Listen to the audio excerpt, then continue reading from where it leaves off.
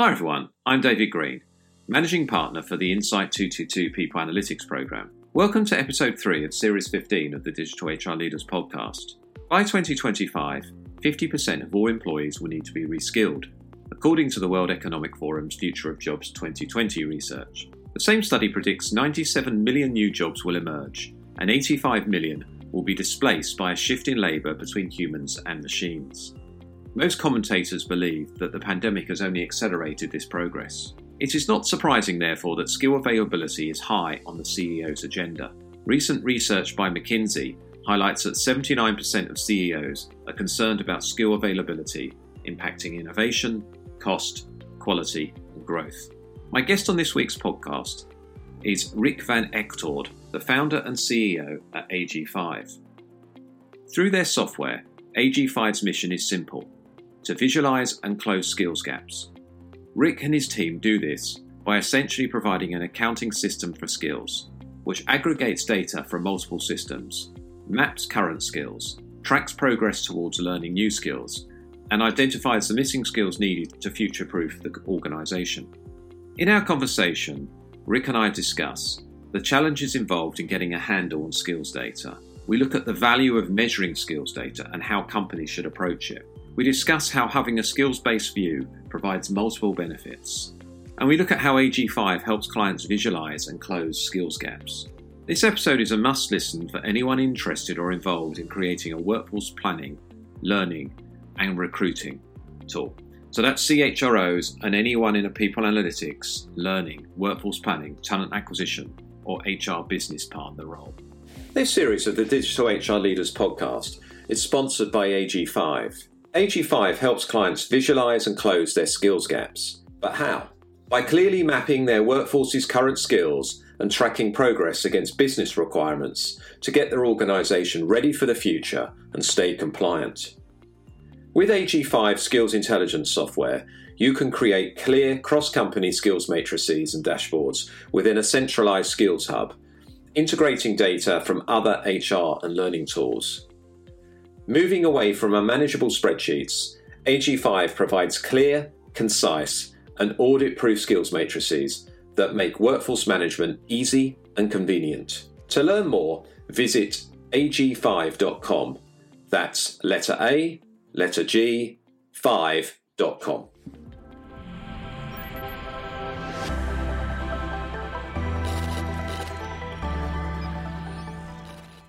Today, I'm delighted to welcome Rick van Echtoord, founder and CEO at AG5, to the Digital HR Leaders podcast. Welcome to the show, Rick. It's great to have you on the show. Can you provide listeners with a brief introduction to you and AG5? Yes, of course. My name is Rick van Echtoord. I live in Muidenberg. That's a little village near Amsterdam. I'm the father of 3 children, and I'm the CEO and co-founder of AG5. And with AG5, we build and sell skills intelligence software. And a few years ago, we did this especially for the SMB market, the small mid-sized market. But the last few years, more and more our software is more and more used on a global scale, global enterprises. We have 2 offices, one in Amsterdam, one in Berlin, and it's around 25 people. Great. And I think you gave a hint on the next question I'm going to ask in your introduction there. What challenges are you trying to solve for customers at AG5? I always say to our employees, our mission is very simple. It's visualizing skills gaps and showing them the actions to close. So this sounds simple, but the challenge is that skills data is most of the time in different systems. So it's not only in Excel, but also some part is in HR system or e-learning system. And the other challenging thing is that the requirements that people have are getting more and more complicated, the requirements on skills. So to make a match between requirements and different skills, and to visualize then that gap, because you need a gap if you want to visualize that, and to show, let's say, the team leaders really 100% accurate data, that they really trust the data that they see. That is our challenge. And I guess at the moment, I mean, skill seems to be it's not just for those of us that work in HR. Actually, for the CEO, it's a kind of a top three challenge, isn't it? Even before the pandemic, arguably it's even more of an issue now. But the pace of change, the World Economic Forum referred it to the fourth industrial revolution. I think now I can't remember the exact stats from the World Economic Forum, but they've said by 2025 there'll be over 90 million new jobs created and 80 million or so will disappear due to automation. It's huge, isn't it, at the moment? And I think it's particularly interesting in the primary industry that you serve with AGVI, with the manufacturing industry.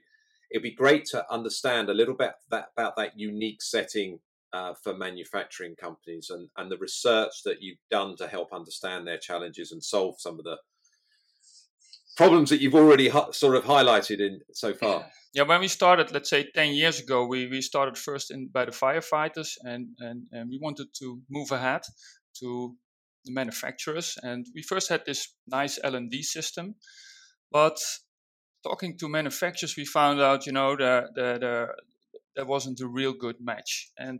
But they asked us, hey, can you help us with a skills matrices? And we were thinking, okay, yeah, that's not that difficult. I mean, that's 2 axes and plot a gap.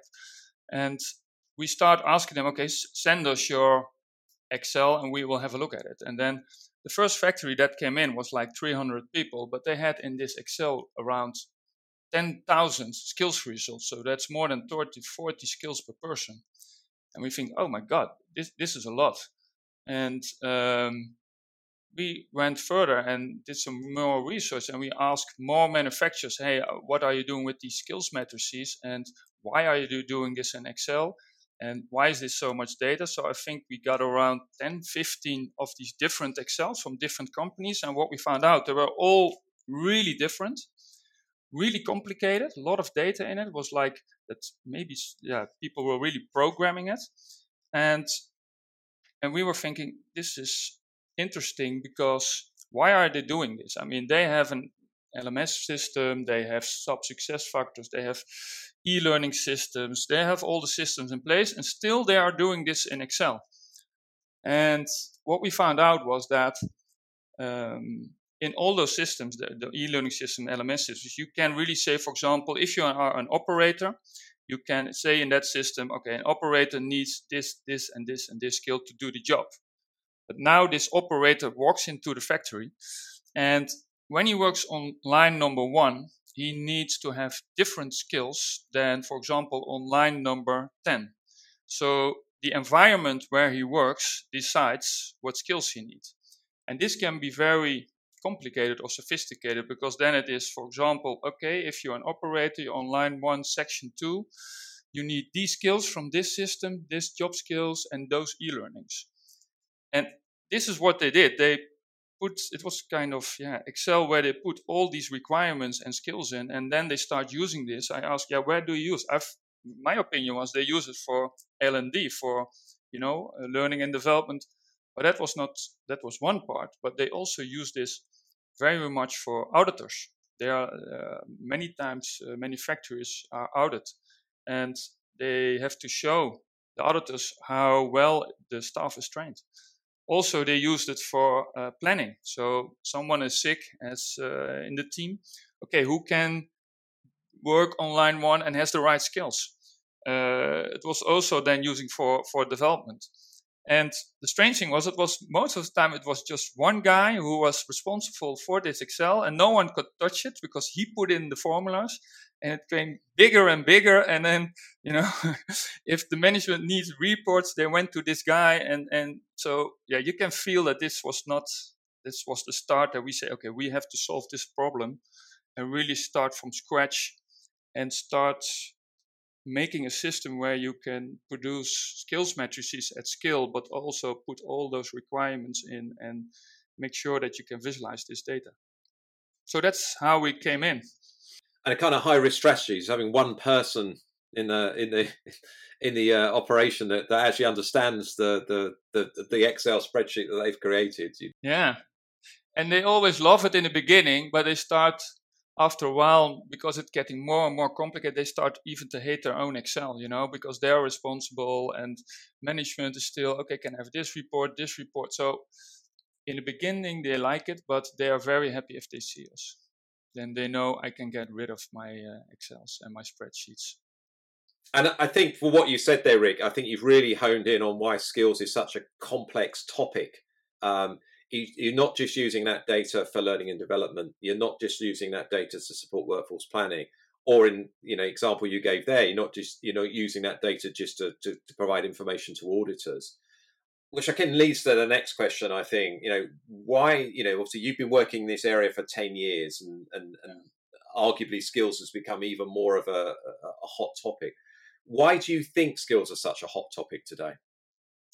Yeah, if you look at just globally, I mean, every industry is impacted by technology. You see, so people are really thinking about, okay, the current job that I have right now, is this still the same job that it will be in 10 years, or does it still exist? And what skills do I need? So on the one hand, you see a lot of new jobs, new jobs come on the market with new skills. And on the other hand, we see a lot of old jobs are disappearing in the next 5-6 years. So if you look at this mismatch between the markets, then that people have to do something. And if I look, for example, in my and I think it's already going on, and just in day to day with recruiters, or even if I look at my own company, we had to find a new customer success manager, and we had around, I think, 200 applicants coming in. And then how do you shift? And the first thing that we did was on skills. Let's see, okay, how many language do they speak? That was the first shift. Okay, what was the second shift?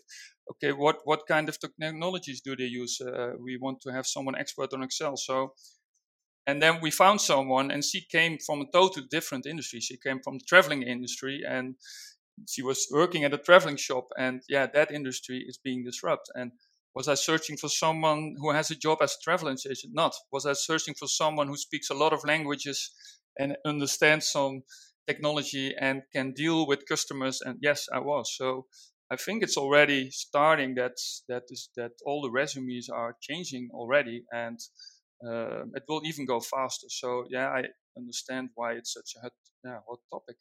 Yeah, I think, as you say, we talked about the World Economic Forum data earlier. It's just a huge change, and it's new entrants. There's new technologies, but that's allowing new entrants to come into markets and challenge the existing companies that are there. And suddenly, if you're looking for, digital skills, you're not just competing with your traditional competitors. You're competing with other people that want those digital skills as well. So it's a very complex topic. I'd be interested in the next sort of question. Who, in your view, owns skills in the organization? First of all, I think you as a person, as an employee, of course, own your own skills. I mean, you're responsible for your own career. But in the organization needs to support the employee with just, that he can see what skills he has right now and where he can grow to. And many companies still cannot offer that just to their employees. What skill do we have? Because it's in such different systems. And L&D is, I would say, responsible of getting that data together and show employees what data they have, and also which data, and that can be complicated, which data is valid. I mean, what is okay, and what is your swimming degree? Does that be, that is maybe not a good example, but so what we see is it's not only L&D who can provide you the skills, but also the business. They have to say, what do we need?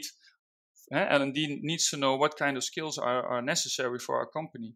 And for example, it's not only manufacturers, but also we have customers like IT companies. The L&D people say, okay, we have to need programmers, but the business says, let's say we have a customer who is selling Hewlett Packard, Dell, and they need to have a status, for example, a global gold status, because otherwise they cannot do tenders. But to the requirements of a global gold status means that you need 20 people on this skill, 30 people on that skill, 40 people on that skill. So what you see is that L&D needs to know what are requirements from the business, or what are the goals from the business, and where do we want to go, because it really impacts the business if you don't have that correct. And based on that, they can set a program and planning for the employee, and the employee can see, okay, for me it's better if I would go in that direction, because that's where the company needs me, instead of in that direction. So who's owning it? I think, of course, the employee. L&D is very important, but they need to get the input from the business. And it's nice, I think, for L&D because they get the on table with the management there. I think it becomes really important, this topic. What is the skills gap and where it's going?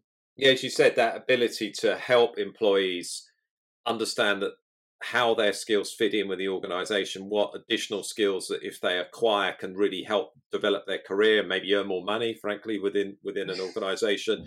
And then, as you said, aligning that to what the business needs are. So continue understanding if I've got 6 key skills, but if I really want to grow my career in a company, is these 7, 8, 9 skills that I need to get, actually visualizing that for the employee, but also for the organization as well, which I guess is what you do. You provide the glue that kind of links all those elements together. So I think that then leads to quite an interesting conversation for us about skills-based workforce planning, which is certainly something in the research we've done at Insight 222 that we see more and more organizations want to do. There's more organizations that want to do it than they're actually doing it at the moment, which is quite interesting. And having that skill-based view of the workforce, we hear a lot about talent marketplaces and how skills can effectively, the data that helps support that. We hear a lot about internal mobility. I don't think it's just something that's from the pandemic. I think a lot of organizations now are wanting to develop their own talent, not just to retain it, but also to develop it and keep some of those key skills that they need within the organization as well. We spoke recently on the podcast with Unilever and the work they've done in this space, for example. But here we're faced with a different and potentially more critical reason for a skill-based view: compliance and business continuity. What are your thoughts on skills-based talent management for compliance versus talent marketplace and internal mobility? And what can other companies learn from organizations that have to take this view for compliance reasons? Yes, I think it's a very good trend that we see is the talent marketplaces. I mean, if you look at big companies, especially if you look at people who work, for example, in the offices, there are big projects going on. They are working globally, and there's a new project that they can post on these talent marketplaces, and people can react to that, and you get a really nice matches between supply and demand. I think that is really great what is happening there. On the other hand, I think what the next step will be, because this is more, the project is coming and you need people. I think what the next step will be is that skills will be aligned more with impact. And what I mean with that is some skills can impact, for example, turnover, or some skills can impact on reduced cost or risks, or some skills will impact on safety. And let me give you an example. Let's say you work at an international company and they do a marketing campaign, and the woman who would do the campaign on the website to produce it, she makes a mistake because she was not that good in WordPress. The manager sees it. Okay, she made that mistake. She was not that good. Did it impact the business? Probably not. And so she is not that good at a skill, but it did not impact the turnover, or there were no risk or on that side. But if you go, for example, in that same company and they do also some production, and there was someone who was, let's say they produce an ice cream, and he was putting he was not that experienced, he was the youngest in the team, and he has to mix some cacao. He did not 5 kilo, but he did 6 kilo. Now look at what happens at turnover, the impact of that skill. turnover, oh my God, this production line was running. Maybe it was already sent out. Then you have to do this callback. There's some money involved. Or what I see a lot of times, then if there are mistakes, then they have to stop the production, get everything off, clean everything, make it anew. So the production is closed for 1-2 hours. So there's a lot of cost and risk involved there. Or maybe he put something wrong in it, so then it's safety. So what you will see, I think, yes, the marketplaces will be very good for projects and skills matching, but I think there is still a lot of skills are treated equally, and I think we will see that there will be more and more. We will go to reports on how important are the different skills and what is the relevance and how does it impact certain skills, our business and the continuity. So I think that will be next steps that we will see. That's a really interesting idea. I think that we'll see, an interesting evolution of it as well. And again, we always talk about with clients, with people we work with around people analytics. It's all about tying the work to the impact on the business. This is a perfect example of that. Maybe focusing more on the skills that matter and actually have an impact on business continuity and everything else. Yeah, very, very interesting. So I think we've got an idea about some of the answers to the next question. This is very complex. I mean, obviously, you AG Vive, you're helping to solve a complex challenge for your clients. Why do you think organizations are struggling to get a handle on skills data? Yeah, of course, it's what I said. It's in different systems, so it's difficult to gather that. And what you see is a lot of companies, they talk about skills currency. So they say this is the new currency. But the problem of this currency, it's not that you can grab it from one system. It's in different places. So how? Then my question is, if I hear currency, there's always, then you have you need a kind of accounting system to make sure that everything goes well. If you have a company without with turnover but no accounting system, that doesn't go right.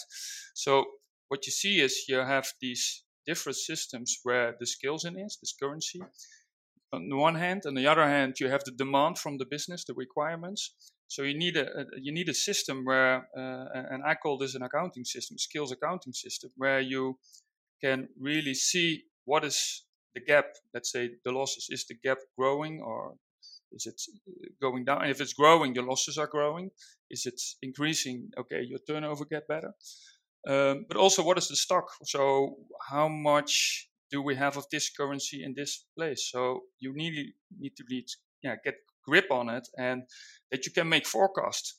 And if you can forecast and you can see every day where you're standing, then you can make next step. But it's difficult for companies where to start with this. Where do you start? And the currency that you get, is that valid? Is that so? What currency do we take? What don't we take? So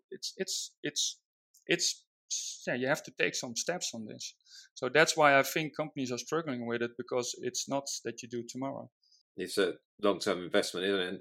And obviously you've been working with companies for 10 years here. What are some of the outcomes that you can get, business outcomes that you can get if you do get a handle on a skills-based view of the workforce? Let me give an example. We started, I think, 4 years ago with an airplane company. They, on the one hand, they have passengers, and on the other hand, they have cargo. And cargo was not that important for them. They have around 3,000-4,000 people working there. But when we came there were like 12 to 14 people who were daily working on the skills. And you think, why is that? It's difficult because if you have, for example, an airplane, there you put in live horses or live animals. That's different than, for example, dangerous goods. So they had a lot of different requirements on the different workplaces, and the skills was a lot of different systems. So what we start doing there, we had this discussion, let's make it intelligent, skills intelligent. What does that mean? And what is your vision? We asked them. And step by step, we first stepped was, okay, let's take all your employee data from your HR, that was SAP.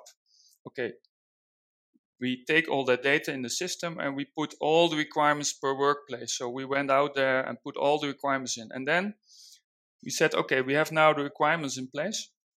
let's see where that skills data comes from now. And then we started, for us, one example was very simple. We started with Moodle. This is a free open source, and they did some safety training in that. So we connect the Moodle to our system. Second was, okay, let's take the safety training. They are in Cornerstone. Okay, we take all the Cornerstone, the safety training. And that went further. We went to, they had a system called Drillster. So that is a system, micro-learning. So a lot of employees need to. And then the next step was iAuditor. There was a system on the work. So we had like 4 or 5 of these systems, getting the data in, and then it started working for them because the data came accurate. So there were a lot, many dashboards were created, like I think 200 dashboards all around the globe with all the requirements from the globe. And what they found out was that it saved them 100 of hours per month. There was less mistakes in it.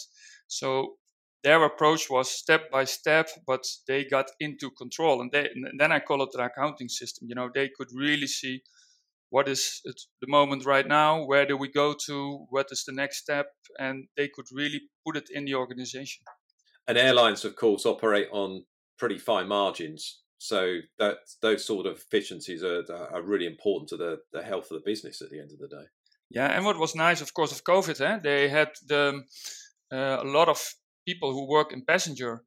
They said, okay, they are on the payroll, and we have a lot of temporary people with cargo. So let's do some reskilling and put people from passengers to cargo, and everything was automated. So they were so happy that they could do it on a large scale, do this whole up and reskilling, and that the data was still accurate, that because it's a lot of compliance involved, and they need to be sure that this goes correct. Yeah, and a good story there of that kind of using that skills data, as you said, to redeploy people. Which the crisis was the crisis, but that could happen in everyday life as well, couldn't it? Depending on demand, from the business and different industries. The ability to redeploy people by using skills data and supplement that with any additional learning that you might want to do as well. So. Great. Well, Rick, we're coming to the end of our conversation, unfortunately, but this is a question that we're asking everyone on this series, and it probably, you've covered quite a lot of this already in your in our conversation. So this could be an opportunity to kind of provide some concluding thoughts or key advice or key takeaways for listeners. What is the value of measuring skills data, and how should companies approach it? I think the approach is always, like many software projects, start small. Start where the pain is, where people really feel the pain, because then you get fast results. So where's the pain? Start small, get results, and then spread it out around the company. And if you do that, and you get these results, the feeling that our customers have is that they finally get in control of the data. So put the manual work out. Get the guys who run this now. It's most of the time, it's only 2, 3, 4 people at different locations are responsible. So if you take these steps, you will see it's not the responsibility anymore for 1 or 2 people, but you can really get your data to the team leaders, and people really feel that they become responsible for the skills for the team and employees. They are so happy when they see the first time this app. And they work already 20 years at this company. And this is the first time that they see their skills data and they see some certificates. They think, oh yeah, that's great. So, and sometimes even L&D managers are a little bit afraid of this rollout because, how will people react? Is it like monitoring? No, people are really happy. Even if they work 25 years, that they can really see what is all, what skills did I achieve in the last 10, 15 years at this company. So it's really like a recognition of this engineer or this ITer or someone who works there. So I would say start small, do it, and you will feel very quickly the time that it saves you, but also the great benefits of reporting and getting everyone involved. And ultimately, it's about getting that data out to, as you said, to managers, to team leaders, in a visual way, in a usable way, so they can actually do something with it. And I guess that's the difference between getting that skills data out there versus having it hidden away in an Excel spreadsheet. Rick, it's been wonderful to talk to you and learn more about the work you're doing at AG5. Thanks for being a guest on the Digital HR Leaders podcast. Can you let listeners know how they can stay in touch with you, follow you on social media, and also find out more about the work you do at AG5? Yes, of course. I'm on LinkedIn, so people can find me there and can reach out to me. And also go to our website, and you can find all the information about skills intelligence software at www.ag5.com. And I would love to speak to them. Brilliant. Well, Rick, it's been great to have you on the show. Thank you very much for joining us. Okay. Thank you, David. Welcome. Thanks for listening to this episode of the Digital HR Leaders podcast. I hope you enjoyed it. You can subscribe via your podcast app of choice. If you did enjoy listening, please do rate the show on your podcast app and share it with your friends and colleagues via social media. We rely on your feedback and support to keep being able to make the podcast. If you haven't already, do check out the MyHR Future Academy at myhrfuture.com. It's a learning experience platform for HR professionals looking to get certified in people analytics, digital HR, and workforce planning. You can also subscribe to my weekly newsletter by going to the MyHR Future website. That's all for this episode, but please make sure you tune in next week, where we'll be speaking to Joanne Kuipers about the approach that Tata Steel Academy takes to reskilling and upskilling. So don't miss that one. Until then, stay safe, stay well, and I'll see you next time.